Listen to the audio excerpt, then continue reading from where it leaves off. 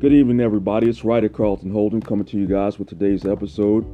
Today, I have a very special guest who was gracious enough to share her story as a clinical psychology master level, and also her story as a foster child in the system. I guarantee you guys that you will enjoy the insight that Miss Latasha Brown will bring to tonight's episode. I like talking about different topics. As you guys know, I always bring it from a writer's standpoint, but at the same time, I do love to entertain and focus on my special guests. So again, guys, I would like to introduce to you guys Miss Latasha Brown, a good friend of mine. Miss Latasha Brown, please say hello to my audience. Hello, everyone. I hope everyone is having a good evening. Awesome. Very good. All right. So, if you would, Latasha, just go ahead and tell the audience a little bit about, again, your specific title as in clinical psychology, and we'll get going on today's topic. What? You got the floor. Okay. Well, I actually have my bachelor's as well in psychology, and I have a master's in clinical psychology with some extra classes on sex therapy. I have been working in the field now for about 7-8 years. Great. Yes. Awesome. Sounds good. And just to begin, I'll tell you, I know, just to start on the sex therapy part, I in my books, I've talked a lot about, I do have sex scenes, because just to make it realistic, I mean, that's just something that people do.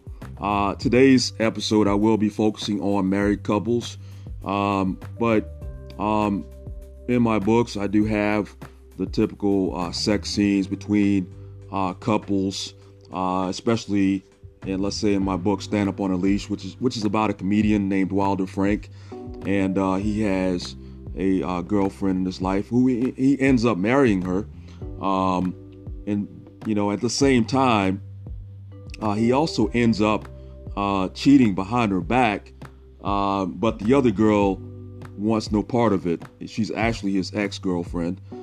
She wants no part of it.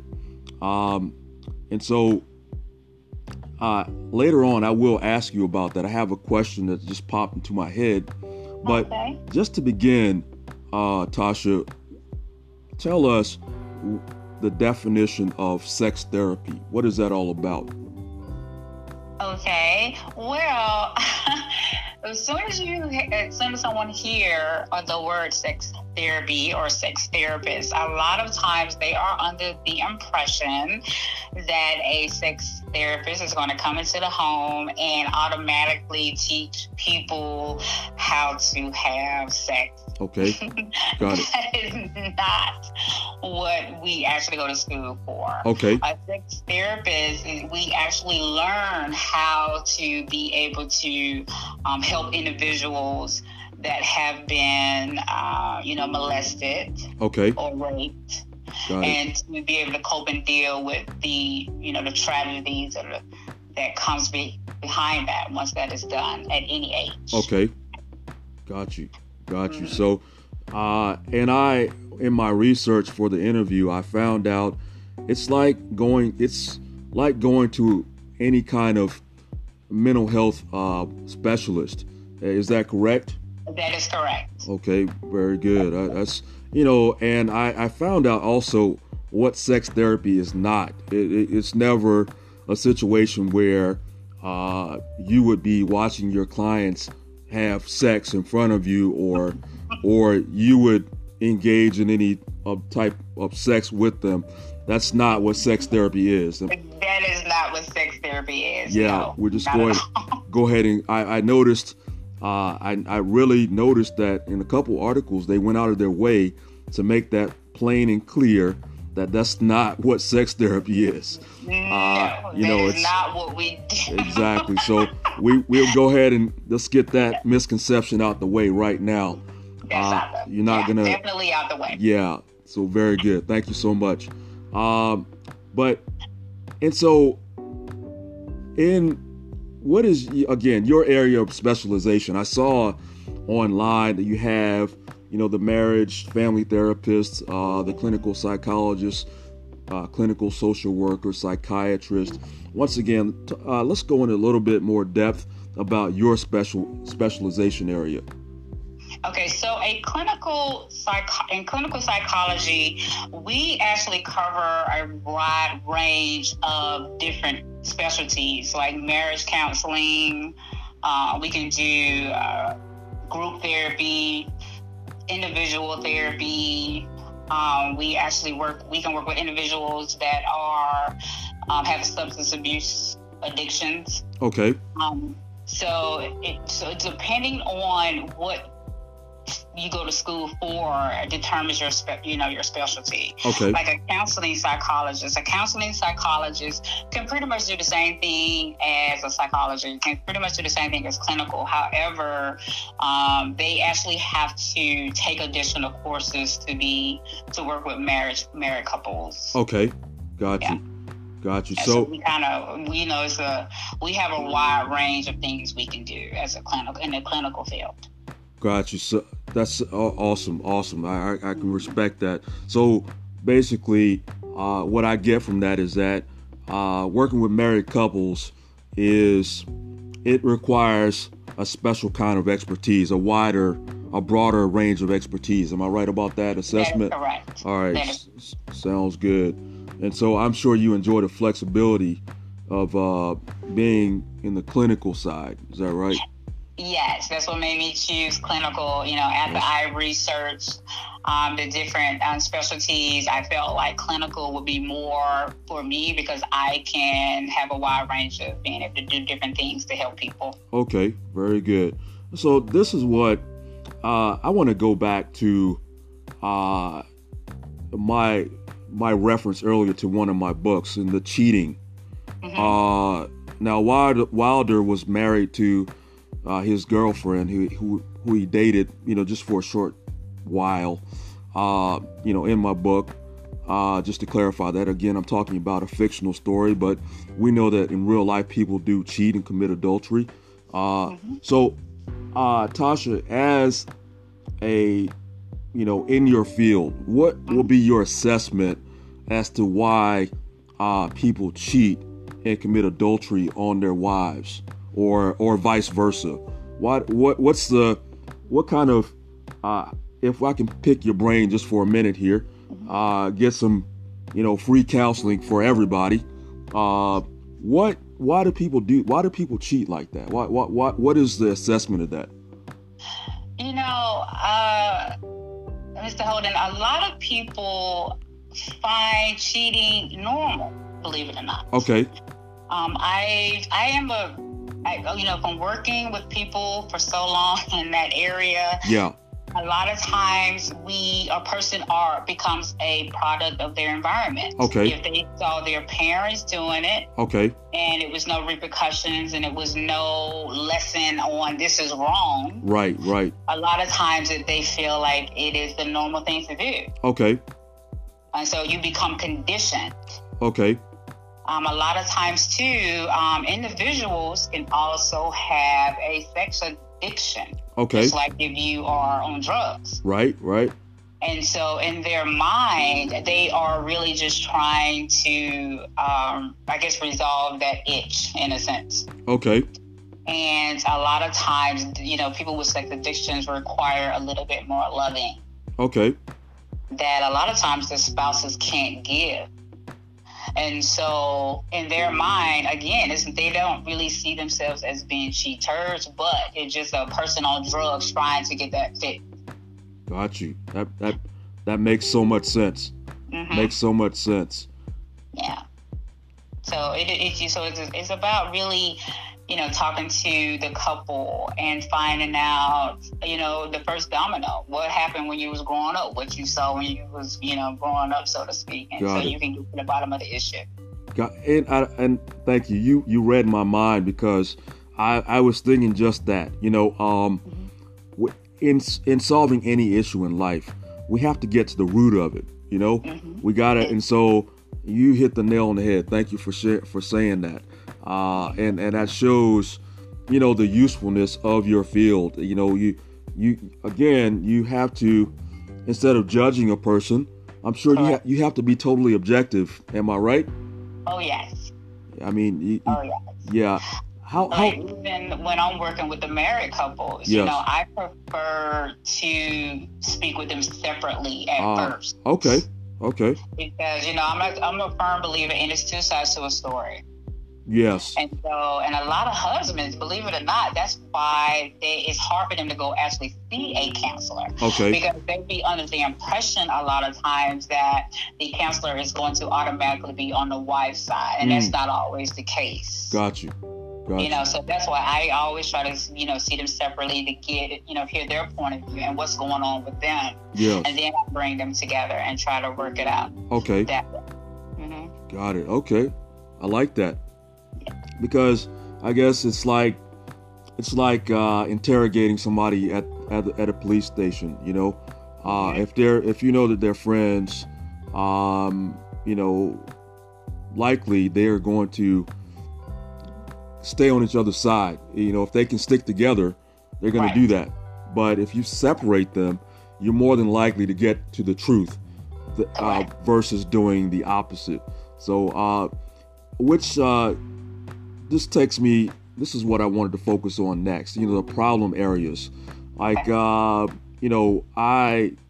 was looking up again in my research for the interview with you, just the different problem areas that you deal with. Some people have stress or anxiety about sex, lack of sex drive, arousal, the addiction that you talked about, the trauma that you mentioned, like rape, and you and I talked about that before we got on, and then, or even something like painful sex, trouble with your body image, certain life circumstances, that may, like having a child, that may, disrupt things, shake things up a little bit, maybe some type of new sexual activities that one partner wants and the other one does not, which can lead to dissatisfaction, my last point. So I said all that to get to my question. Which of these, if any, are the most typical problem areas that you find yourself troubleshooting in a marriage?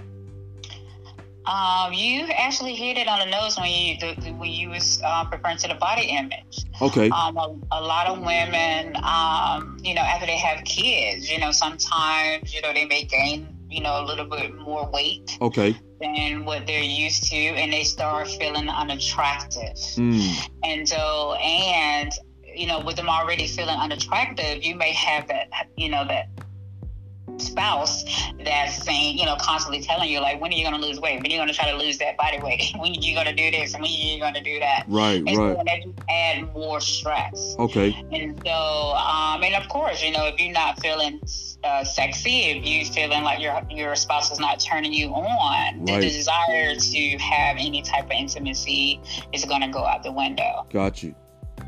So what couples need to understand is, I understand honesty, is good in any relationship, but you have to also take in consideration of the person's feelings. Got it. And that's what people do. They automatically go to the punching bag instead of really sitting down saying, would I want someone to say that or do that to me? Right. And because there are men out there that has the same issues body-wise. They go through the same thing as women. Got it. Yeah. And a lot of people don't assume that because they feel like, they look at men as, hardcore and nothing bothers them. Exactly. And society molds us that way. It molds us that way somewhat. but not to excuse it though. It's still. Right. So yeah. So it's definitely important to when you're making any type of, when you want to talk to your spouse, put yourself in your spouse's place before you go and question them on things that may be hurtful. Got it. In any area other than intimacy. Right. And finding out what your spouse likes. That helps. Yeah. Because that's another area that I come into sometimes where their husband don't say I love you. Okay. And that can cause a woman to feel unloved, unappreciated, unwanted, and that could lead to depression and anxiety. Okay. And usually what follows with depression and anxiety is the intimacy a lot of times will stop. It's just, I feel like, communication and talking to your spouse and finding out what your spouse likes. And, yes. That will help in a lot of areas. And, I tell you, in my own, in my own efforts to improve my dealings with women, I've seen these videos that talk about what's your love language? Have you heard that before? I have. Some people like touch. Some people like words of affirmation. Some people are like charity, gift giving. And then also, I think the fifth one was like, I don't remember the fifth one. There was I think there were like 5 different love languages. Mm-hmm. And so that goes along with what you're saying. Mm-hmm. Communication is everything. It's, you have to have that.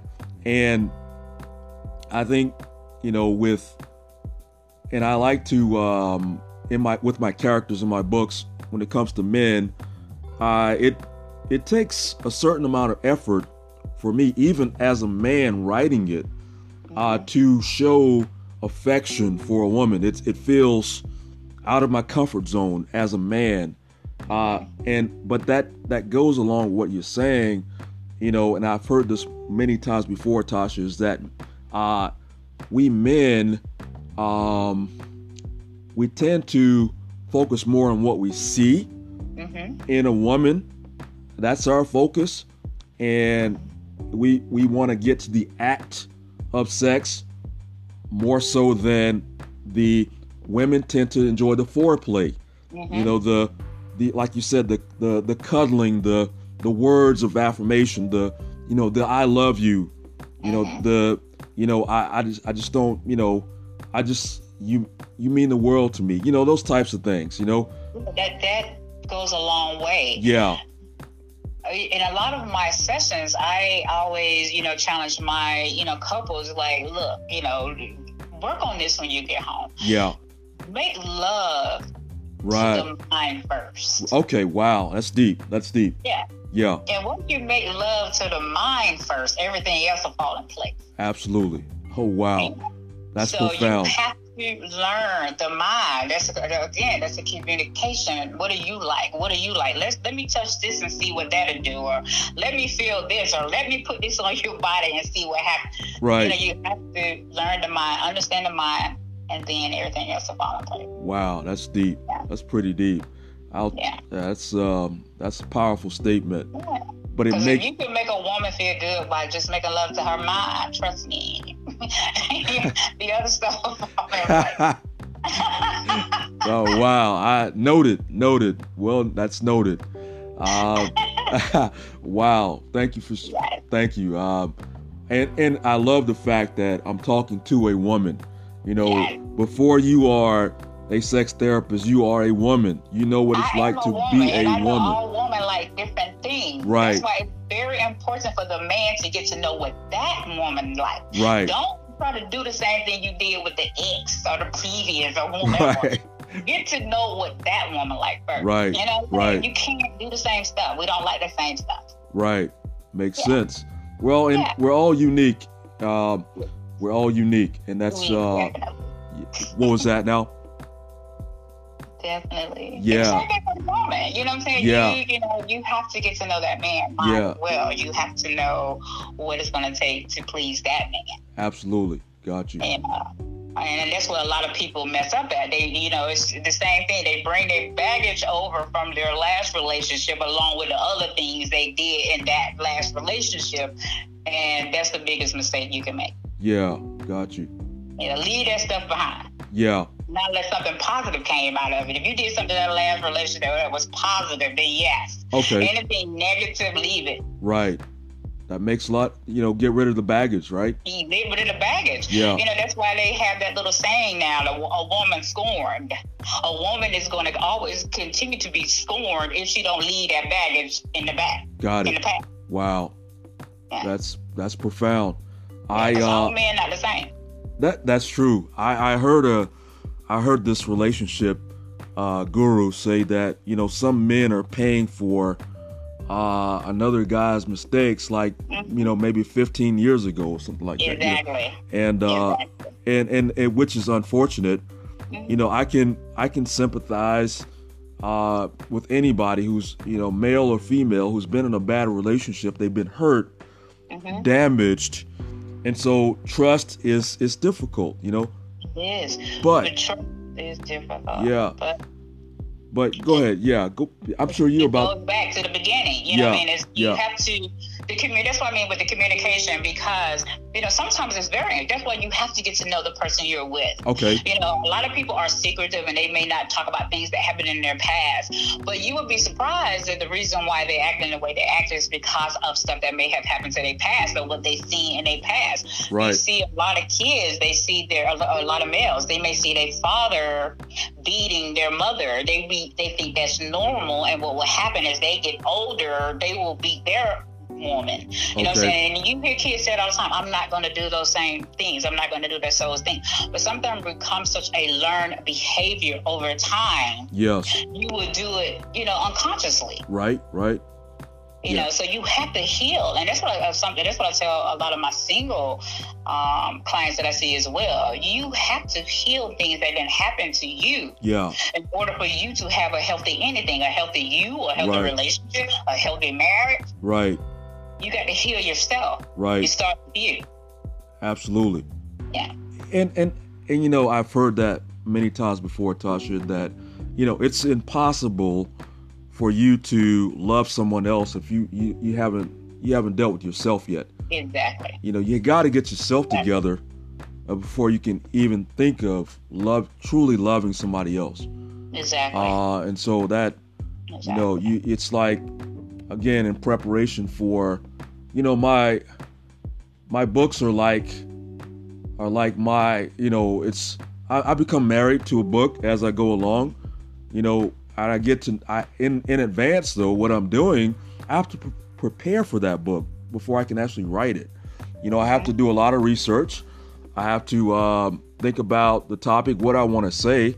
I got to have goals, and it's the same way with a relationship. It's you got to be prepared. It's not because together, you will be writing memories together, so to speak. In a figurative way. And so will those memories be good or bad? It's going to depend on again your attitudes towards women or men, and just your whole self-image and all these things that go into being an adult, and like we said, like we're really talking about here, being intimate, which is something that God, it's a blessing. It's a beautiful thing to make love to a person that you care about. It's a beautiful thing. That brings a married couple even closer together. Exactly. And it's God's gift. Exactly. So it's a wonderful thing. And you've really the next part of the interview, I wanted to talk about the way the sessions go, but we've really kind of touched on that. I know you talked about how in the beginning you like to separate the wife and the husband, but something I found interesting in my research is that, and I think you kind of touched on this, but in an article, I read that you guys give your clients a kind of homework. Can you kind of give me an idea of some things that you have your clients do outside of a session with you that you check in? You say, well, we will revisit this when we come together again. What is some type of assignment, so to speak, that you give your clients to do? Yeah, like I said earlier, with the, go home and, make love to the mind. So Okay. when we come back, the next session I'm going to ask you, what did you do? Okay. So what steps did you take? What did you learn about this person? Got it. What did you discover? Because a lot of times when they go home and do that particular homework, they discover things about each other that they never knew. Right. In a year before. Right. Or either I may give them homework when I'm like, okay, the next time you guys are off, just make a day about you too. Yeah. Wake up and make each other breakfast and talk about the day before. Okay.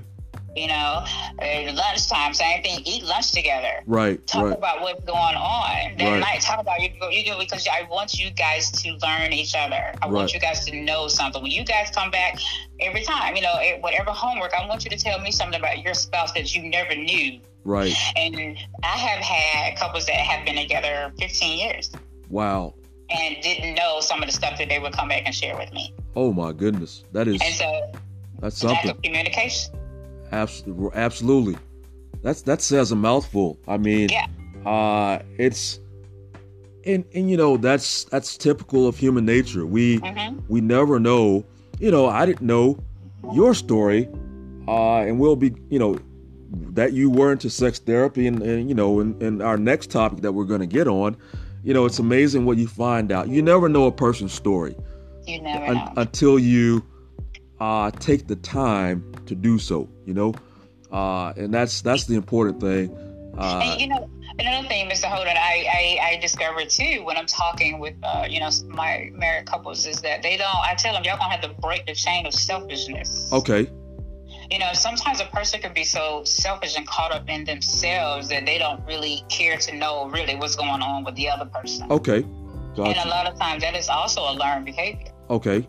You grew up in a home where your father was in control. Your father was the head of the household. He did everything. Okay. Your wife, your mother couldn't say nothing until the father gave her permission. Okay. And so, and a lot of guys, they grow up with that same mindset. And so it's like if when your wife come to you crying, you like, dude, I don't want to hear that. Okay. Man up. Got you. Yeah. What you crying for? Yeah.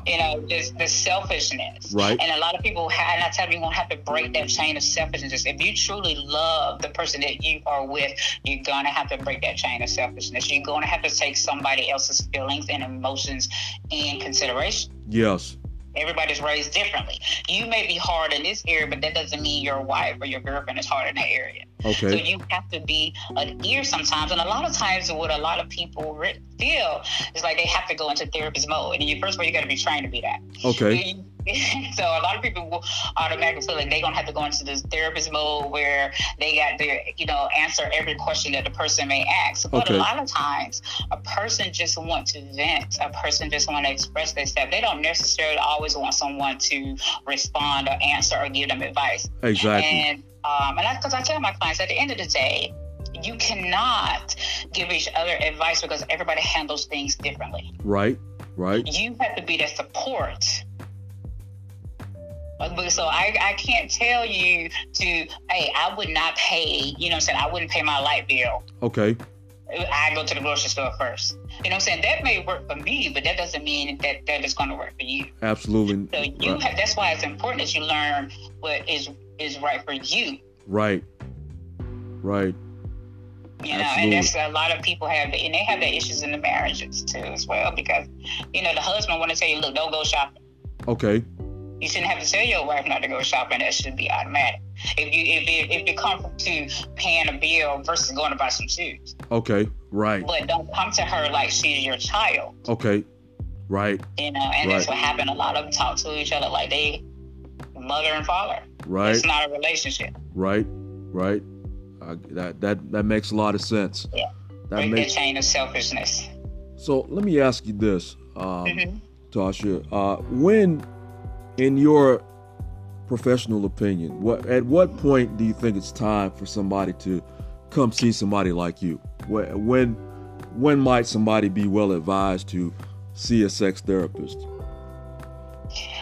When you get to that point where you start going asking everybody else what you need to do to save your marriage, that's having issues with their marriages themselves. Okay. Wow. I think a lot of people do that. Yeah. Wow. Somebody else is having issues with their marriage can't help you. The blind leading the blind. Exactly. Wow. And so when you feel the need to go ask your friend that's having issues, that means you need to be finding somebody professional. Yeah. Wow.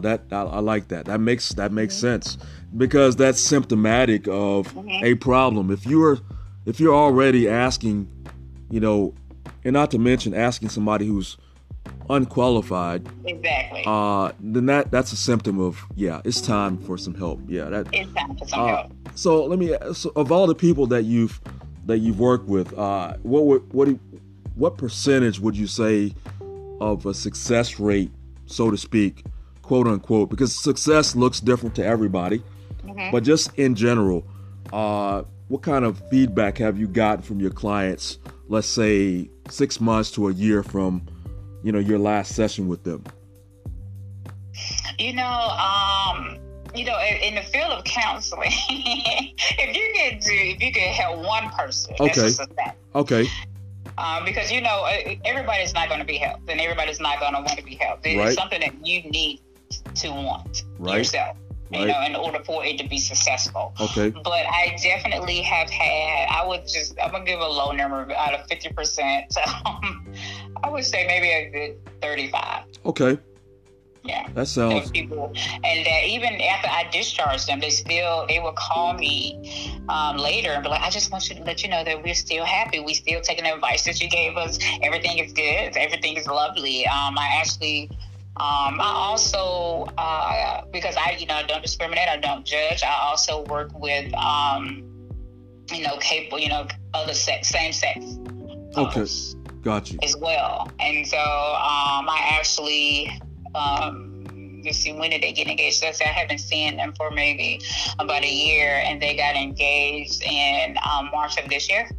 Okay. And it was a journey, and even they invited me to their engagement party and was like, we are here because of you. Okay. Being supportive. Gotcha. And so I get a lot, actually, but there has been some that I had to discharge because they wasn't doing their homework, or they wasn't taking it serious, or the husband was doing it because the wife forced him, or vice versa. And so whenever they come into my office and they say to me, "Well, my wife forced me," I'm like, "Well, you know what? What we're going to do is we're going to end this now." Gotcha. Because I need both of you guys saying, "I'm here because I want to be helped, not because the other person forced me." Right. Okay. Yeah. So now when it comes to picking a therapist, have you ever in certain situations felt that someone else would be better suited to help? Maybe someone one of your colleagues in the field would be better suited to help a particular couple? Yes. Okay. I'm very good for that. I do know a lot of people may not practice that, but I do, because I want to help a person regardless if it's me or someone else doing it. Right. So if I feel like I'm not a good match for that person, I will recommend or refer them to go to someone that I know is good. Okay. And that will be better suited. Okay. I have no issues with it, but but going to seek help from a counselor is like buying a car. Okay. You have to research it. Right. So, and you're not mandated. You're not required. If you go to a counselor and you're not happy with that counselor, you can leave. Okay. I would recommend that you go find a counselor that's going to match your needs. Right. Versus you staying there the whole time and nobody's benefiting. Got it. Because I have seen that happen too. They'll stay there their entire sessions and never get anything out of it. Wow. So I tell people, before you do that, treat it like you're shopping for a car. Research. interview. You can also interview your counselors. Oh, wow. Okay. So, yeah, you can do that to see if this counselor is for you. Wow. I love it. I love it. I love it. And I love the fact that you are humble enough to, pass the ball. It reminds me of Magic Johnson. Magic Johnson, when he played with the Lakers, he was famous for passing the ball. He made so many assists. And you have to do that in life. Yeah, it reminds me when I write a manuscript before I publish. I normally, with the exception of my last book, The Damascene Court, which was about honor killings in the Islamic culture, but I just did that one on my own. I didn't get anybody to read it, but for the most part, I do appreciate the feedback of my beta readers. Just like right now, with my current book that I plan to put out. I think I told you about it in April on the anniversary of the Rwandan genocide. I have a couple of my African friends reading it to give me feedback on it. So I sell that to say it's not a one-man show when it comes to getting a good product out there, a good service like yours. We have to. It's wise to seek the advice, the counsel of other people. And so it's now charges like what? How do you charge as a sex therapist? You in particular, is it by the half hour, by the hour? How do you charge, and how much do you charge if you would like to go into that? Well, at this time, I only do cash payments. Okay, all right. And what I do, because I know that times are hard, and and I experienced what it's like to want to seek help or looking for a counselor, and because a lot of people feel like, oh my God, I got to pay this counselor $200 an hour. I can't afford that. Right. And I took that all in consideration when I decided to help my clients. So I go by actually their income. Okay. So I will, so they can just show me, the last couple of pay stubs and show me the bills, and so I will, I will make my determination off of that. So I have had clients that only had to pay $5. Oh wow. Yeah, and so I definitely try to be understanding of the economy and and what people have going on. Oh wow. Okay. Definitely, but definitely cash at this time. Okay. But I definitely go by the income. Okay, got you. Do you advertise, or how do you get your clients? Well, my clients are, mainly through word of mouth. Okay. I'm really a private. Okay. And so, got it. A lot of people that I do work with, they are, a lot of them, are in positions where they don't want nobody to know that they are seeking counseling. Got it. So that's why I decided to do, cash payment. So it won't be, someone can't come to my office and say, okay, let me see your books. Got it. And so it's pretty much through, word of mouth. If somebody, I have my cards out there, okay. I will, but, someone can recommend, and okay. I will, reach out to them as well. But as of right now, because I want to keep it private for my clients, and which a lot of them appreciate the fact, that's how that's part of why I have a lot of clients, because of that fact. I try not to really advertise myself. Okay. For everybody. So, but they can always reach out to you. Okay. Got it. Okay. If they need some assistance. I'm sorry? If they need some assistance, they can always reach out to you. And you can reach out to me. Okay. That sounds fair. Fair. Okay. Now, let's also I want to also move into our next, the second portion of our interview that we had discussed.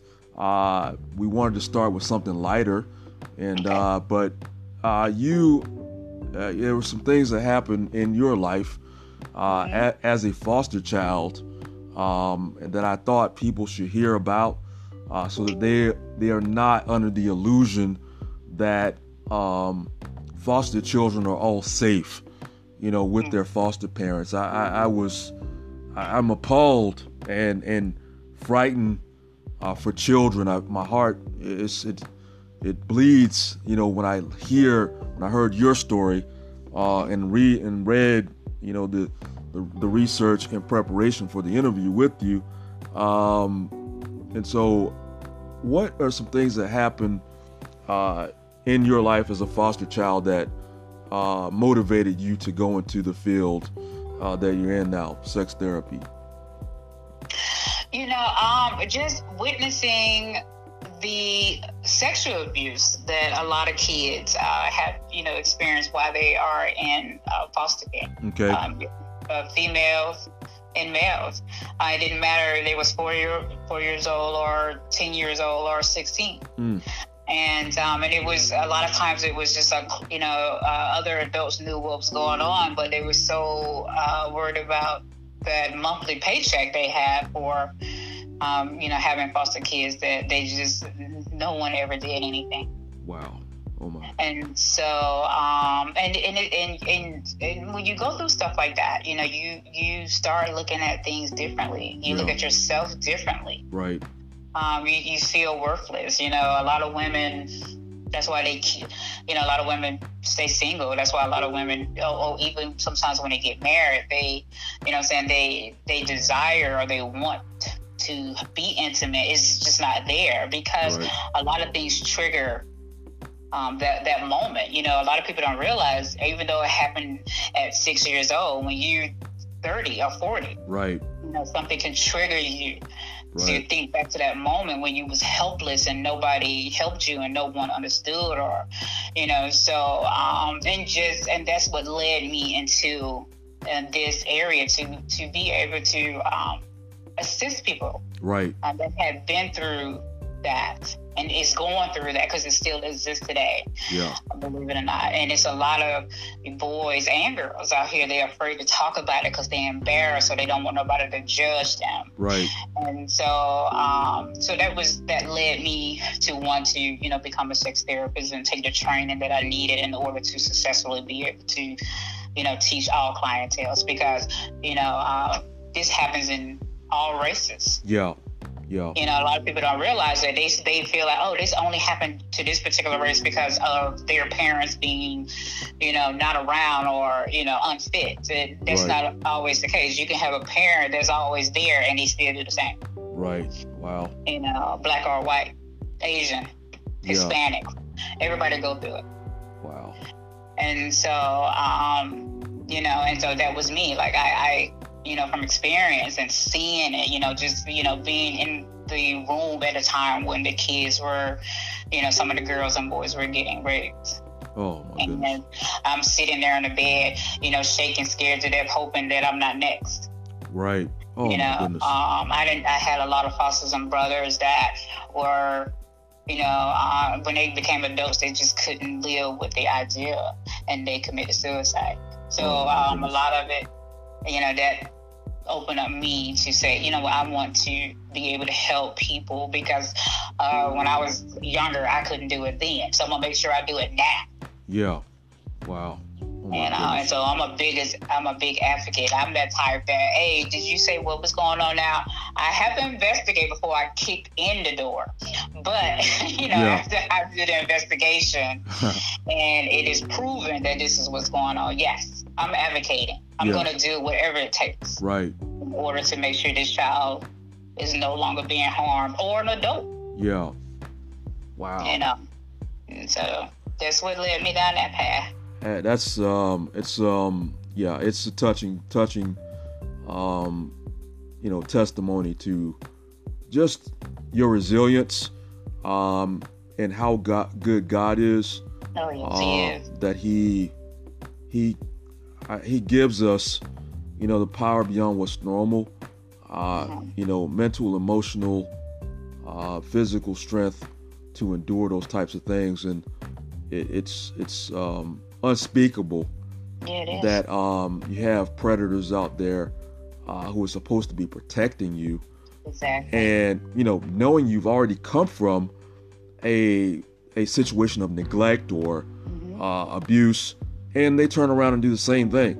And they do the same or thing. if not worse, maybe, right? I mean, it's and I was, like I told you before the interview, I mean, I read about even the financial exploitation. They're using the stipends that they get from the DFACS, Department of Family and Children's Services, or they have, I'm sorry. Yeah, I was agreeing with you. Like, even that, like, you may have, because I'm from up north, so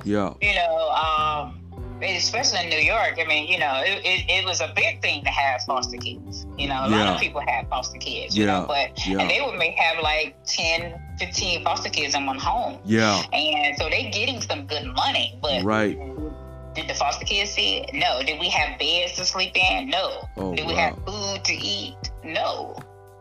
Which goes back to something you told me again, pre-interview. It seems to be all about the money. Yes, it's all about the money. Wow. Even when you have, like, because you do have, like, the social workers that do come out and do the checks. And to see is everything okay. And kids, in the beginning, it starts off, okay, I'm telling the social worker what's going on, and the social worker writing it down, but the social worker never comes back to get you. No one never comes to remove you out of the home. And so as you get older, you start realizing, 16, 17, like, really, everybody is in this together. It's a money thing. Right. The government want to look good, or the state rather. The state want to look good, you know what I'm saying, and get these fundings and do whatever they doing with the money, as well as the foster parents. They getting all this money, but they not using it properly. Right. So you may go to school hungry, and you sitting in there, and they want you to come in there and do schoolwork, but your stomach is growling. Because you haven't eaten in 2 or 3 days, you're not trying to do no schoolwork. Right. You want to go in the cafeteria to eat. Wow. So what you're gonna do? You're gonna be rebellious. You're gonna act out in school. So somebody send you to the office, hoping while you sitting in the office, if they got some candy in a candy jar on their desk, you can reach in there and eat the candy because you trying to eat. My goodness. Yeah. It's terrible. I know. Even though I'm a writer, I think you could write a book or two. About your experiences. I mean, it's crazy, that you had to go through all these things that you did. It reminds me of my book Niger Baby. In Niger Baby, which is set in Nigeria.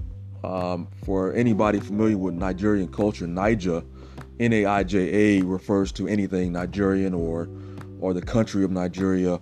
And I came up with that title because, I found out about this illegal baby farming or baby factories in Nigeria and around the world. And what happens, Tasha, and my audience, what I found out is that they kidnap women, young ladies, and with the promise of a job as a nanny or what have you. And they end up holding them hostage and impregnating them, and then selling the babies. Oh my goodness. Selling the babies to, parents are either they're infertile or even in Nigerian culture, being childless is kind of a taboo, and so they would become desperate to impress extended family, and so they would go to the black market, buy a child. That is a result of really rape, because these young ladies are they're unwilling. They're only in it because they're hoping that they'll get a breadcrumb off the sale of the baby. Oftentimes the baby is taken right out of their hands, and there was there's no time to bond with the child, any of that. And in Niger, what? I'm sorry. I was just saying that is sad. Yeah, it's terrible, and I've seen, in preparation for the writing the book, and also afterwards, the people getting busted, and you see just the chattel, of young ladies. Some of them have yet to even give birth. But they're all impregnated by these men who are running these baby farms or baby factories, and it's just, again, a form of exploitation, for the sake of making a dollar, and it's which for me, it reminds me of how important an education is, finding gainful employment, to take care of yourself, because poverty, it breeds crime. I'm a firm believer in that. And so if you lack an education, if you lack that drive, that go-getting attitude to make something of yourself, well, you end up on the wrong side of the law oftentimes, because you're idle, you have nowhere to go. If you don't have a job, you don't have anything to do, but you only have time, and so you end up doing things that hurt other people, and I thank God that He allowed you, just like I told my sister when I did my COVID and alcohol podcast with her. I thank God that I'm able to talk to you now in the after effect. Not that I knew you years ago, but it's good to have you here. I think you are a educated Black woman, deep thinker, and you are you, and it's so I thank you for so much for sharing your time today. It's meant a lot. It's been insightful, and I hope that somebody out there has been enlightened as well. Before we leave, do you have any closing comments on either topic that we covered today, sex therapy, the foster care system, or both? Well, first I want to say thank you for having me. It was a pleasure being here. That's great. And I just want to say that, it's hard. Life, growing, learning is hard. Yes. But believe in yourself. Okay. And know that God is there. Yes. Even when you could be, sometimes, back when I was younger, I used to be so depressed sometimes, and I used to do stuff over and over and over, and I would be like, I always felt like, God is no longer looking over me. God is not watching me. I'm too bad. I'm this kid that's, but God is always there. Yes, absolutely. Always. I don't care how dark it may be. I don't care what's going on in your life. Always know that God is there and He's just waiting for you. Absolutely. And I love those words, and I hope that anybody out there who is in foster care or has known about these stories, will get the word out and do what they can to help these victims, these children, and even young people. I found out that I think you age out at 19. Am I right? Yes, you do. Yeah. So and that's it. You haven't. And a lot of these kids, when they age out, they have nowhere to go. They have no family. Wow. A lot of times a child, like when I was put in, the conversation we had before about my biological mother, she left me in the hospital. Oh, wow. So and so she left, and I just transitioned over into the state became my parent after that. Wow. So a lot of times, that's what would happen with a lot of kids. The parents would just leave them. Yeah. And so at 19, they have no one. They have nowhere to go. So a lot of these kids end up out on the streets. They end up doing drugs. They end up becoming prostitutes, so, I just feel, I'm just hoping, just from this podcast that, people listen, they reach out. Yes. Before they age out, right. So they know that they have somebody. Yes. And I heard that some kids, they're like a third of kids, they may end up waiting like 3 years before they're adopted, or exactly. So it's a serious thing, and I've thought of adopting before. I had an aunt, she was looking at adopting, and so it's something to look into. So it's thank you again for being my guest, Tasha, and you guys have a wonderful rest of the evening. It's Friday evening. Thank you guys as always for listening to my podcast. Your support means the world to me. Thank you for purchasing my books. Tasha has bought 1 or 2, and I thank her for her support. You guys, it means the world to me that I can share my writing with you guys. You can find my work on an Amazon nearest you in 14 different countries, and I've seen, including the United Arab Emirates.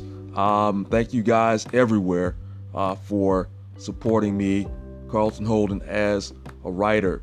I have a couple projects again I'm working on, the one on the Rwandan genocide, and also have book 16 I'm working on. I won't reveal the topic yet, but I'm busy with that. So hopefully next year I'll have 2 books that I'll be dropping to everybody who is a fan. And so again, guys, I'm about to sign off. This is writer Carlton Holden. You guys be blessed. Take care of yourselves. Bye-bye.